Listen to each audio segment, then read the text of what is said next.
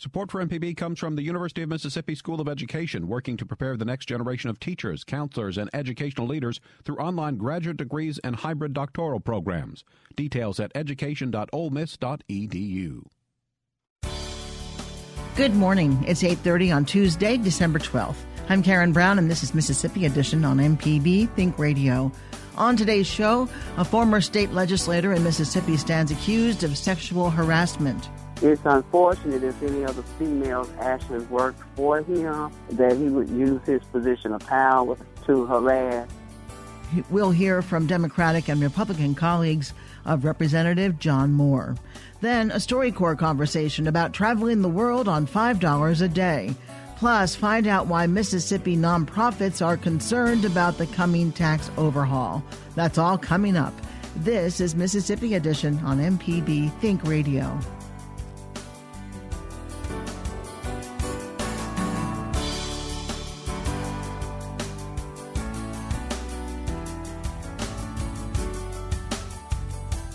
A Republican member of the State House of Representatives has resigned his post in the midst of sexual harassment allegations. On Friday, he cited health reasons for his departure after 22 years of service. The chair of the Education Committee had open heart surgery in March. Monday, he said he didn't know of any complaints, but Mississippi Speaker of the House, Philip Gunn, says he knew about the inquiry. Speaker Gunn says multiple women came forward to complain about Representative Moore. They aren't releasing names or details. Republican Jeff Smith of Columbus chairs the House Ways and Means Committee. Well, I heard Friday night, like a lot of people did, or Friday afternoon late, and I was very surprised. I've known John since his first day in the legislature. I came one term before him, and have always found him to be a friend, and I was surprised, to say the least. When you hear this kind of thing and it's going on nationwide, your thoughts on what it means for our elected officials? You know, I guess as an attorney and as a former prosecutor before I was in the legislature, you wonder, I guess, first of all, why those sort of allegations come out. There's generally, you know, there's usually some truth in them, and it's often a she said, he said, and often perception plays a different aspect in here.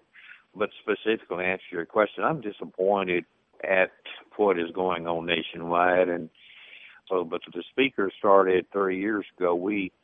All the members have mandatory sexual harassment training, and you know, we actually have female attorneys, which I thought was pretty bright, to sit down with us in a group and tell us a little bit about the do's and don'ts of sexual harassment. Well, when you think of Representative Moore and these allegations, do you have any idea what may have transpired, or is this totally in the dark? Yeah, I really am. John is, sort of meek and real mild. He doesn't talk a whole lot.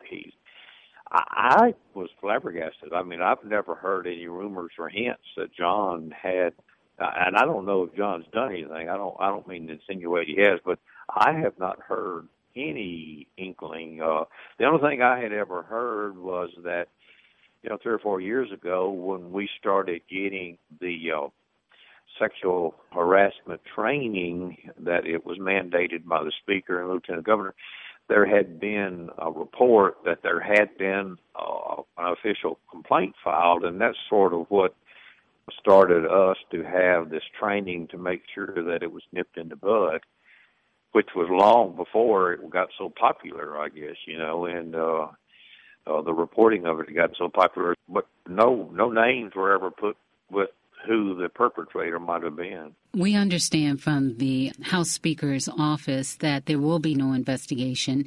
Do you think there should still be an investigation? Oh, no. I mean, what obviously probably, I don't know what has happened here, but being a long-term member and a former member of the Ethics Committee, generally, if there's something like this, the Ethics Committee would work it up, and then there is a person that's involved or the person that has been named as the potential guilty party is notified and is given some options of what he could do or possibly how this could be handled. I'm not sure how far, if any, the investigation had gone. I had just heard rumors that today, I've heard rumors that their ethics committee had gotten involved, but I would think that it would end it once he's involved. Now, anybody that has any legal training would know that if there's any substance to any of this, I mean, you do have the civil courts. Do you think this will change the dynamic among members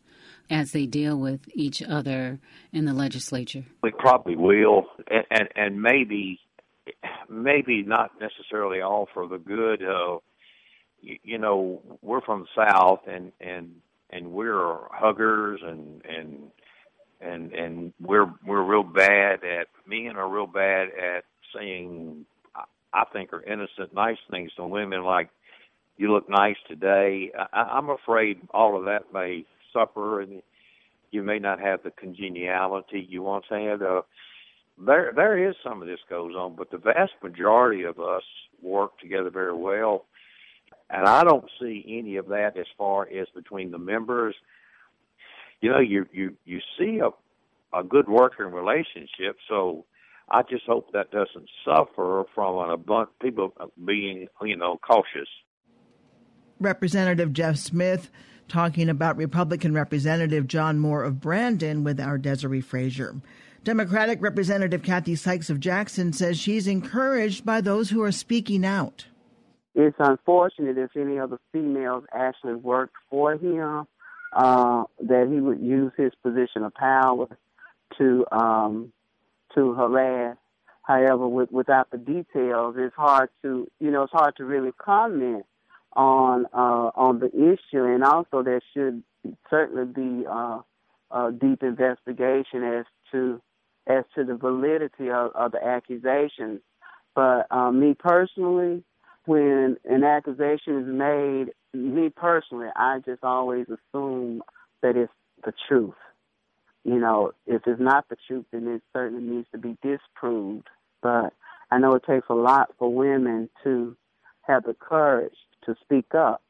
So many have remained silent, and a lot of times years go by before, you know, they actually speak up about abuse that they've suffered. And women, you know, they do so for various reasons.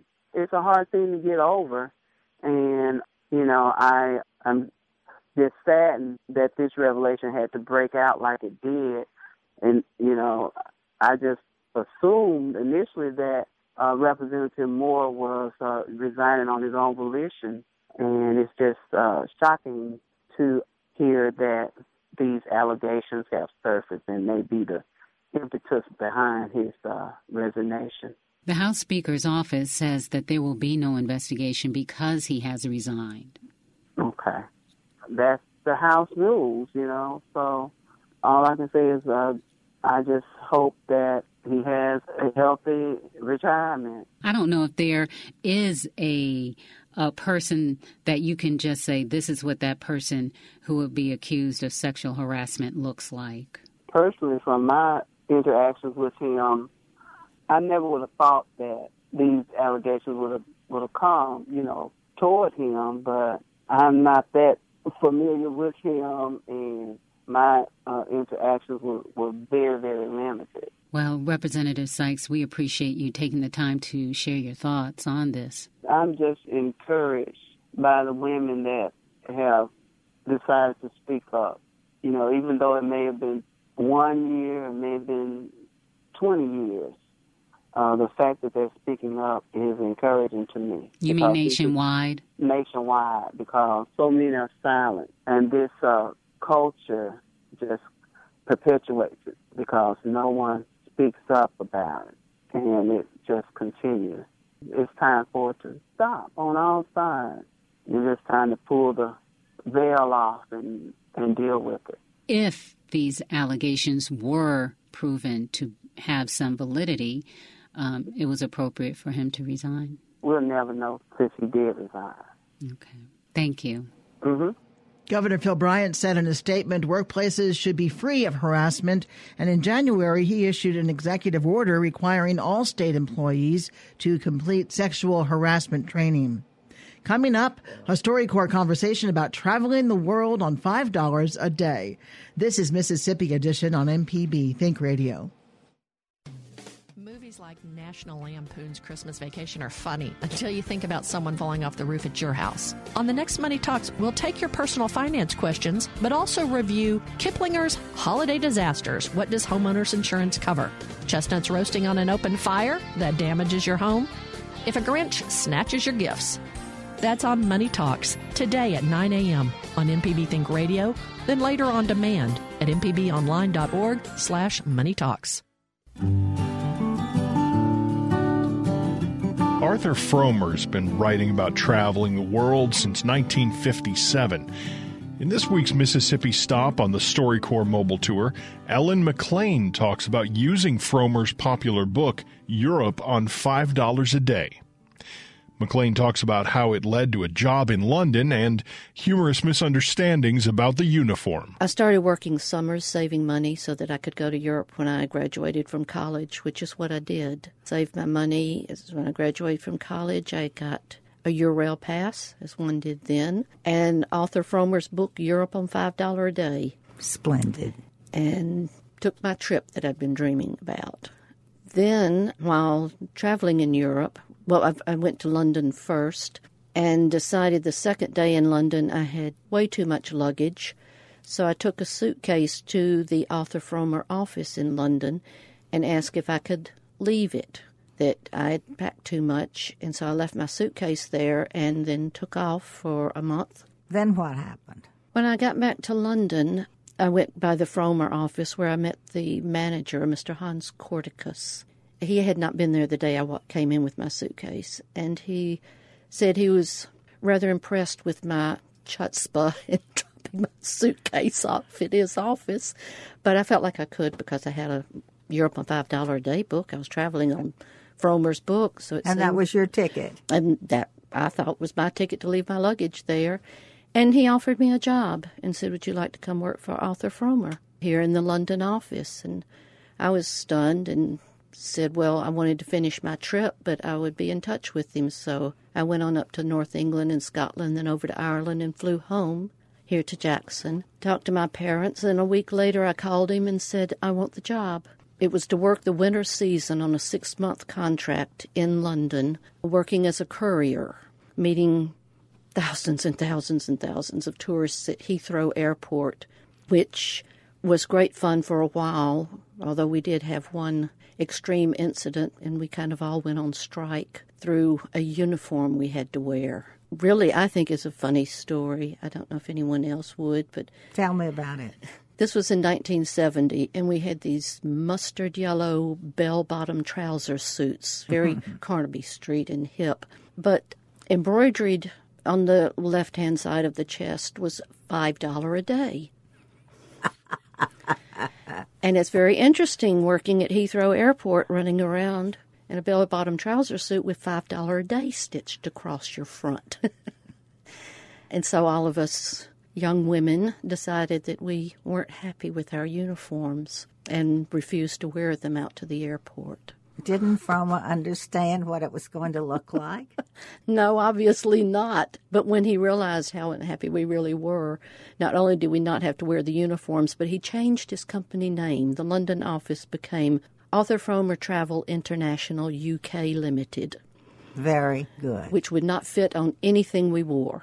So it worked out quite nicely. But that's how I ended up in London, was working for Arthur Frommer. And after that, how did you find some of your other jobs over there? Well, tourism is a very hard industry. It's especially if you're working in an international office. And by the time, after several years, I became UK reservations manager, which really means you work 24 hours a day, 365 days a year. Now, this was before computers and cell phones. Oh, yes.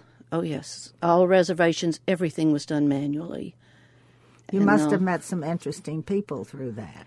I did. I met some very interesting people. Some that I exchanged Christmas cards for years. To hear more of our conversations from the StoryCorps Mobile Tour, go to mpbonline.org.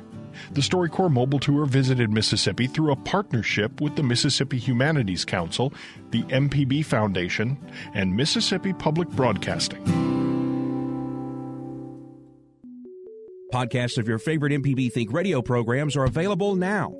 With any podcast app, you can search, subscribe, and never miss a second of MPB Think Radio.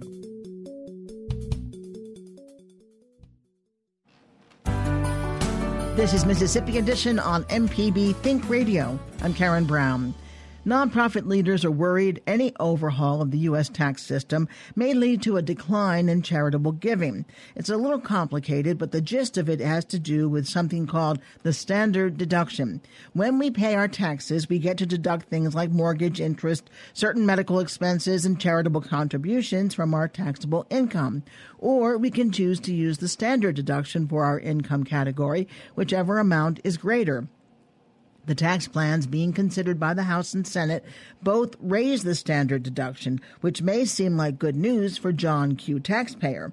But here's the catch. Nonprofit leaders are worried the standard deduction increase might mean fewer people choose to give to charity since there won't be a tax benefit. Here's Richard Gershon of the University of Mississippi School of Law explaining to our Mark Rigsby. The Senate version and the House version really don't limit the charitable deduction per se. What they do is they double the standard deduction, or almost double the standard deduction for taxpayers, and they take away some of the deductions that taxpayers used to be able to itemize, like the state and local tax deduction. And so what the effect would be is that while about 46 million taxpayers will itemize for 2017, the increase in the standard deduction would reduce that amount to about 13 million, and that means then the charitable deduction will only be available as an itemized deduction for those 13 million. And there's concern that that would have an impact on the incentive to give to charities. Is this a good idea? I don't think it really is a good idea. I think, my take on the Tax Act as a whole is that it's been quickly put together, and it's got lots of problems. And I've read it, and there's some serious holes. In terms of the specifically the charitable deduction, I will say, as a counter to that, Mississippians are some of the most generous people in terms of giving to charity, and we're a state where we have kind of a low number relatively of itemizers. So people give to charity for different reasons besides the tax incentive.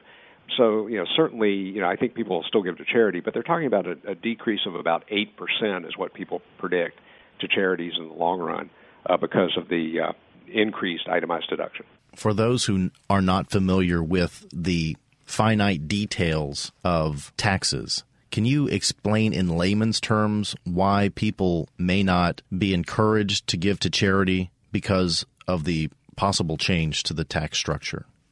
Absolutely. A deduction really is a way of having the government, in essence, pick up part of the cost of what we're buying. So, when I have a business and I'm paying expenses and I get a deduction for those expenses, that's costing me less out of pocket. And let me put that in numbers. Let's say that I pay taxes at a 25% rate.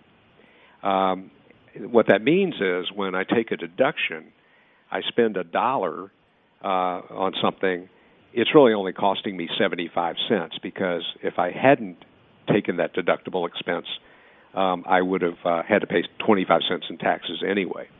So when someone gives to charity, and let's say they're in the 25% bracket, their dollar of contribution to that charity really only costs them, ultimately, in after-tax terms, 75 cents.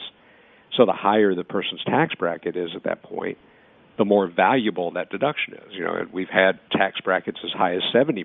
So in those days, somebody giving $1 to charity was spending 30 cents of their own, and the government was, in essence, picking up the other 70 cents through that deduction. So if you take the tax deduction away, or take the incentive through the tax deduction away, then that $1 to charity, while I still might give it will cost me a full dollar. Professor Richard Gershon is at the University of Mississippi School of Law. Thanks for being with us on Mississippi Edition. We do appreciate your time. My pleasure. Jane Alexander is with the Community Foundation of Mississippi. Her organization manages millions of dollars of endowment funds on behalf of many Mississippi nonprofit organizations. She tells our Mark Rigsby why a change in tax policy should matter to charities in the state.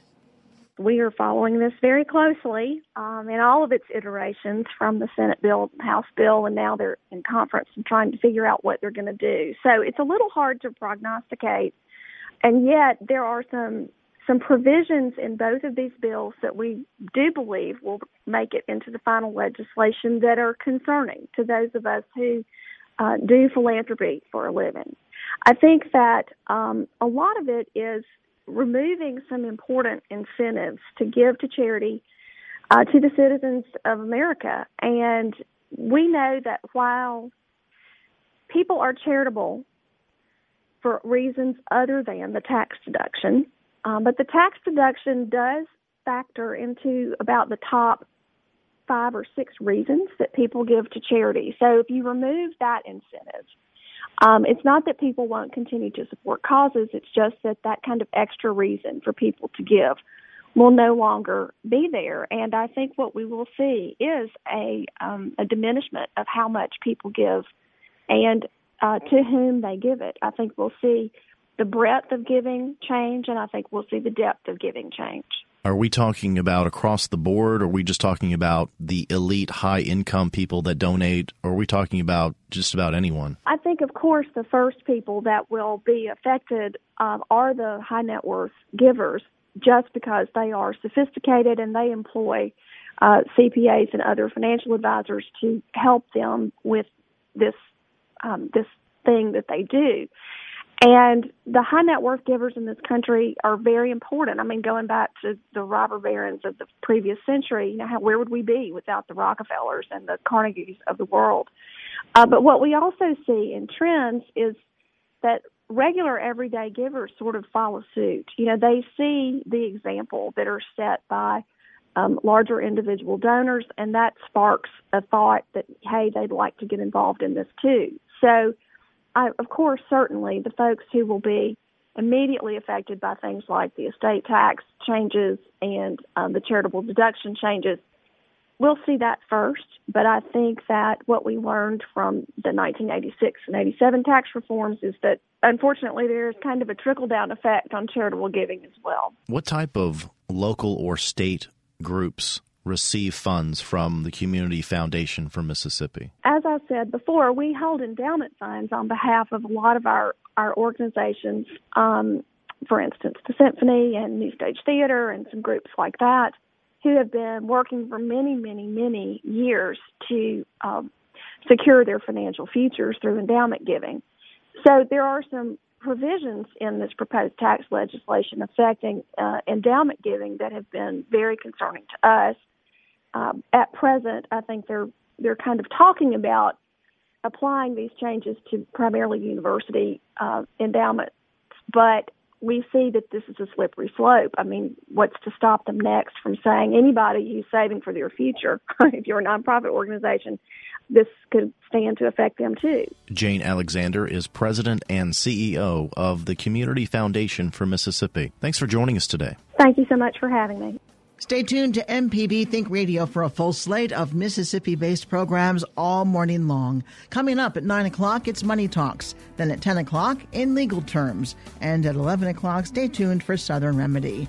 If you missed part of the show today, find past episodes of this and other Think Radio programs online at mpbonline.org or by downloading the MPB Public Media app from the Apple or Google Play stores. I'm Karen Brown. Join us again tomorrow morning at 8:30 for the next Mississippi edition. It's only on MPB Think Radio.